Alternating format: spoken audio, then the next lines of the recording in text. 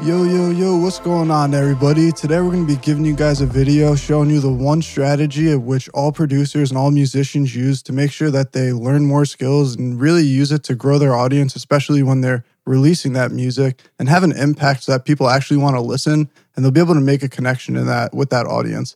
So simply put, that one strategy is to make sure that they have a singular focus and have what I would call the rule of one, to make sure that they're not distracting themselves with other things or diverting from whatever their initial goal was, whatever they set out to do.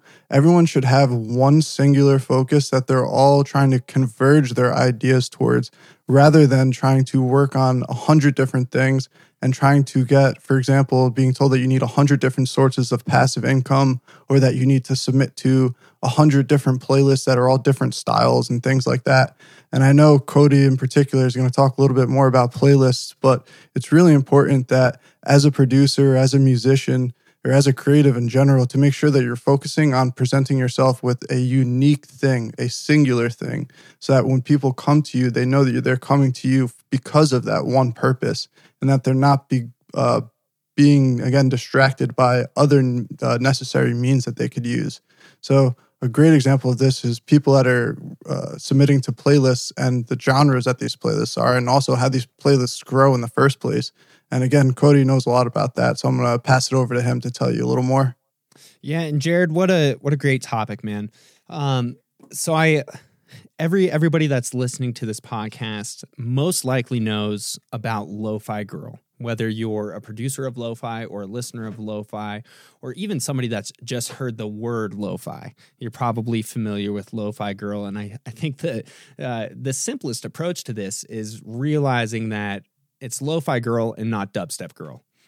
And there's a specific reason for that, and that's because Lo-Fi Girl has such a strong hold on the modern day lo-fi market, especially within playlisting and the 24/7 YouTube streams, or I think they're up to almost 6 million followers on their playlist on Spotify. I may have gotten that wrong, but it's a lot of millions. And kind of looking at their development for people that know their history, they used to be called Chilled Cow.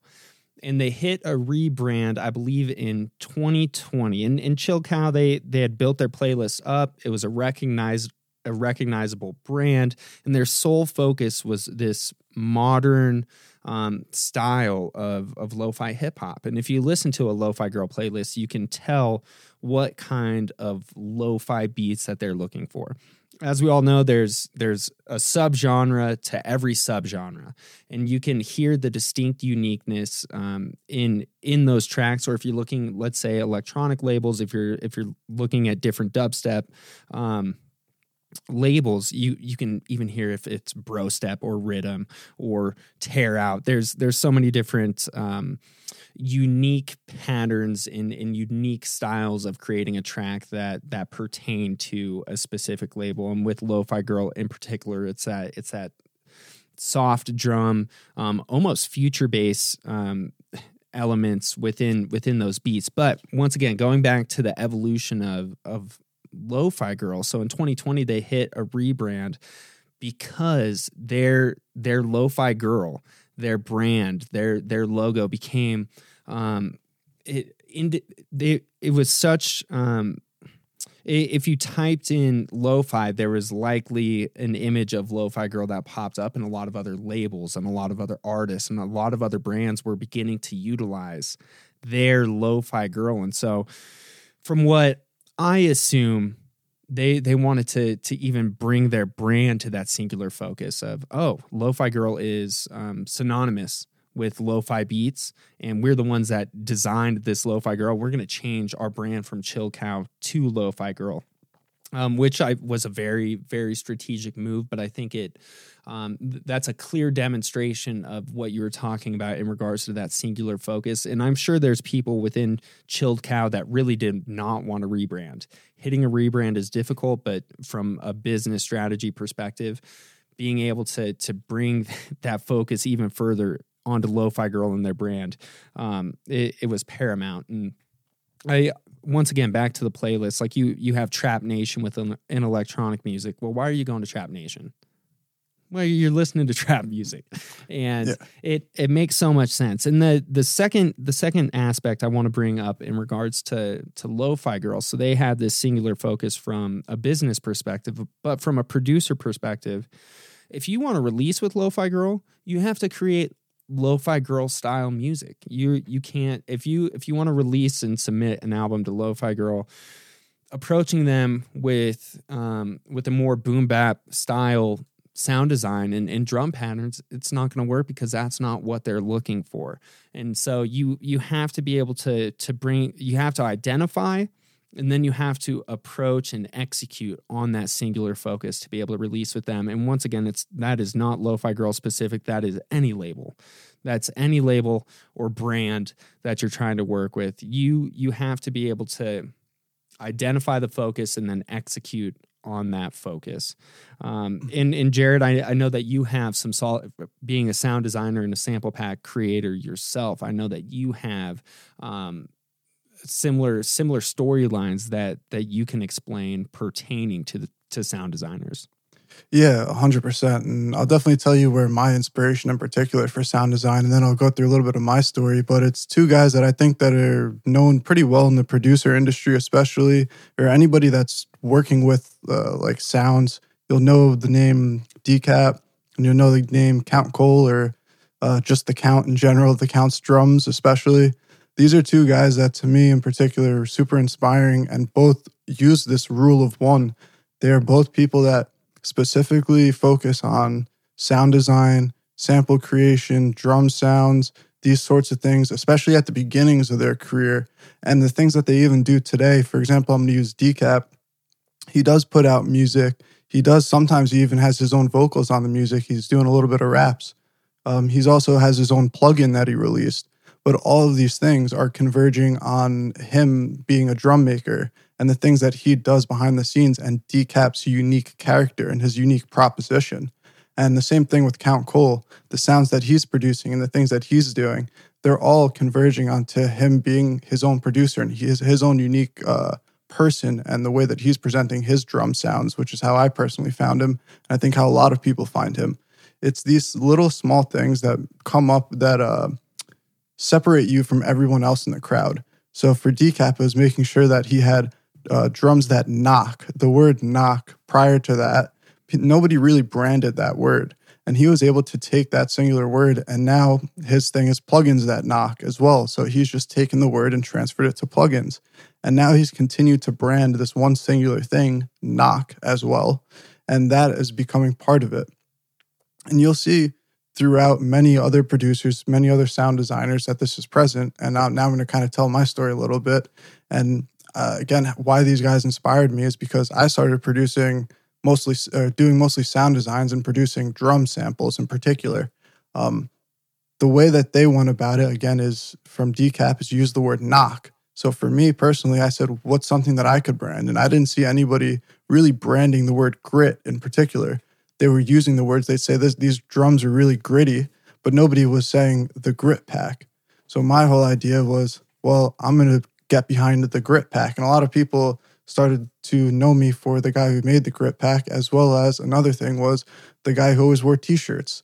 Like I would be called the t-shirt guy by a lot of people. And when I got messages and they would be like, if my name got brought up, I remember I was watching Spell's stream once and he was using one of my drum packs and one of the people in the comments said that I was the t-shirt guy. And I was just like, it's kind of funny, but hell, it worked, by wearing a different t-shirt and by just presenting something that I do anyway, which is having a couple clothes in my closet that I like, usually representing a particular artist or a particular person in the music scene, something that I enjoy, and showing it to my audience. I was able to make a unique connection with them. And again, bring it back to the sound design things. By making that connection, maybe they're going to start looking into my sound design, or maybe they hear my grit pack and they hear somebody else using it and they get intrigued to want to use my sounds. And again, all of these ideas and all of these things are under an umbrella that are converging and, again, abiding by this rule of one. And I know you were telling it a little bit in the last episode, but talking about your unique proposition, your unique selling proposition, or USP, I think is the way that you phrased it. And also how you have a very unique story and a very unique way that you came up.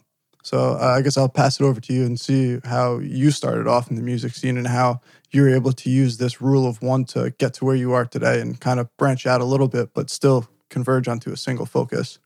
Yeah, well, and it's and Jared, it's funny because I don't want to contradict everything that we said. And for a while, for many years early on in my journey, I was almost afraid to just add other elements of my life into my brand. I wasn't thinking from a macro level perspective on what my brand is. And it took me a lot of years to figure out like, oh, my brand is myself and my passions and how can I infuse them all together. But for people that are listening to the podcast, they're probably like, Cody, you do 100 different things. What are you talking about? And you're not wrong. But the singular focus that I had for the first 4 to 5 years of my production career was predominantly electronic music. How do I create electronic music? How do I create house music, future bass, dubstep, all while bringing along my saxophone skills from when I was a kid, from when I was in elementary school, middle school, and high school. And I had that sole focus on just becoming a better producer, and that avenue was strictly electronic music for the first 4 to 5 years. And once I had that foundation built in regards to production skills, well, then I was able to jump into chill hop and lo-fi. Same thing with saxophone. As I was continuing to practice saxophone over all of those years, it's like, oh, well, I can record for other lo-fi and chill hop artists. I can record for my buddy D-Rock. I can record for Crystal Grid. And taking it even further, once I started Chilled Samples, when I was thinking about branding, I was thinking from a business perspective of what's my brand. And it's like, oh, wait, I'm my brand. All of my passions are my brand. How do I converge all of these different passions into a singular focus?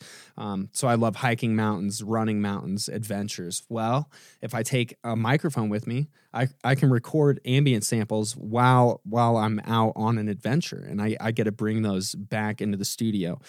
So not only do I get to pursue my passion of running, but I also get to create sounds and create samples while I'm out there. And the crossover within production, like when I sit down and I create a dubstep tune or I sit down and I create a lo-fi track, yeah, they're completely different genres, but I'm utilizing the same process. I'm just using different sounds. So at this stage, if it wasn't for my singular focus on production, let's say I became distracted early on in those first crucial years of production, who knows if I would have ever made it. But I had that singular focus of, oh, I want to be an electronic DJ. And that goal transitioned to what it currently is now is I want to live life as a full-time musician. That's my overall macro level goal. And fortunately, all of the projects that I'm pursuing now do converge to accomplish that goal. Mm-hmm. And I think that's such an important point to make, that everything's working towards the same idea and the same goal at the end of the day, like you said. And it kind of reminds me of this term that I've heard before, and I might be pronouncing this wrong, but ikigai, and maybe we'll do another episode in the future about this, but it's more or less this idea of blending together things that are works and passions and or separating them in certain cases. But this idea of how going on a run can also create samples or other ways that you're being able to mesh together different things that work together towards one idea that you want, or one outcome. And for all those people that are listening that are wondering, how can I make myself a little more unique? How can I make myself stand out? I just want to give you a couple more tangible tips for how you can do that for yourself and how you can give yourself some sort of unfair advantage, as we'd like to say. The thing that Cody was just talking about, and I think is a really important one, is making sure that you stack certain skills that you have, or stack certain things that you enjoy already. Again, in Cody's case, it was running mountains and making sounds. In another person's case, there's this guy that I saw on YouTube. I think it's pretty funny. He's this DJ guy that bikes around with the decks on the top of his bike. And I think that's like such a great example of this, because who else is going to be the best DJ on a bike? It's like nobody else is doing that. He doesn't even have any competition. I think his name's like SUAT, like SWAT or something. but his videos to me are hysterical, and he has zero competition. And it's such a great example of somebody who's doing one thing as well. And by doing that one thing, he's sticking out like a sore thumb. So figure out what skills you currently have that you can stack together. In my case, again, it's not necessarily a skill, but it was having t-shirts in my closet and stacking it with music production. There's all these different little things that might not be like ideas or literal skills. They might be physical assets that you have that you can present as well. And there are other ways that you can do that. Again, things like your intelligence or your expertise, stacking those skills, stacking a certain status that you have. So, for example, talking about in past episodes, I've talked about how I'm an engineer and using being an engineer as well as a producer, and how you can create certain problem solving, and engineering is also related to problem solving and production, and making sure that you can use certain systems thinking or rigorous thinking or first principles thinking from engineering, however you want to put it, and again, apply it to music.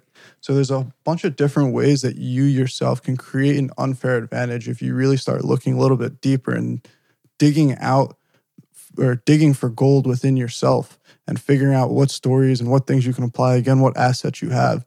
And by putting those out and making them public, especially in this modern day of the internet, making your ideas, putting your ideas to social media or whatever it happens to be that you need to get it out there, you'll be able to make a lot better connections with your audience and start converting people to fans rather than just followers.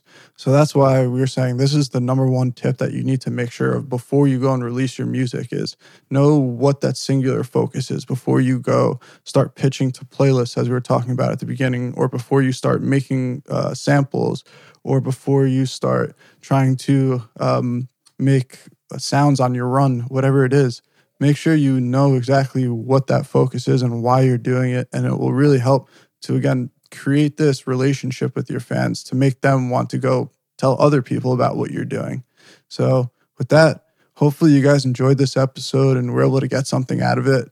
Definitely send us a message if you need any help with us on Instagram at High Performance Producers or at Chilled Samples or Just Jared Beats. We'll definitely be glad to help you out, figure out what your unique selling proposition is, as Cody referred to it. Again, I actually like that term a lot. And definitely tell us what you think. But with that, stay tuned for the next episode, and peace. Peace.